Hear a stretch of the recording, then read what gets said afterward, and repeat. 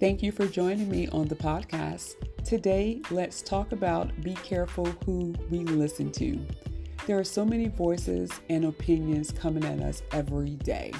We must be mindful of whose advice we take to heart. Things to ponder. Is it helpful? Does it push me forward? Is it harmful, or does it push me back?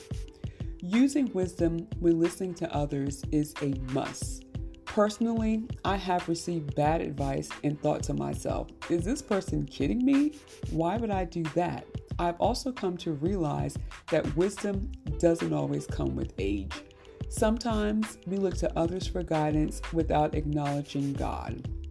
I am a believer that if I ask Him, He will guide me, also nudging me when I need to disregard bad advice. Honestly, the answer is within, and oftentimes it's necessary to shut out the outside noise. If we are constantly being bombarded by the thoughts of others, we slowly lose our ability to freely think. Who are you listening to? Think about it. Again, thanks for joining me. Talk to you soon. Bye.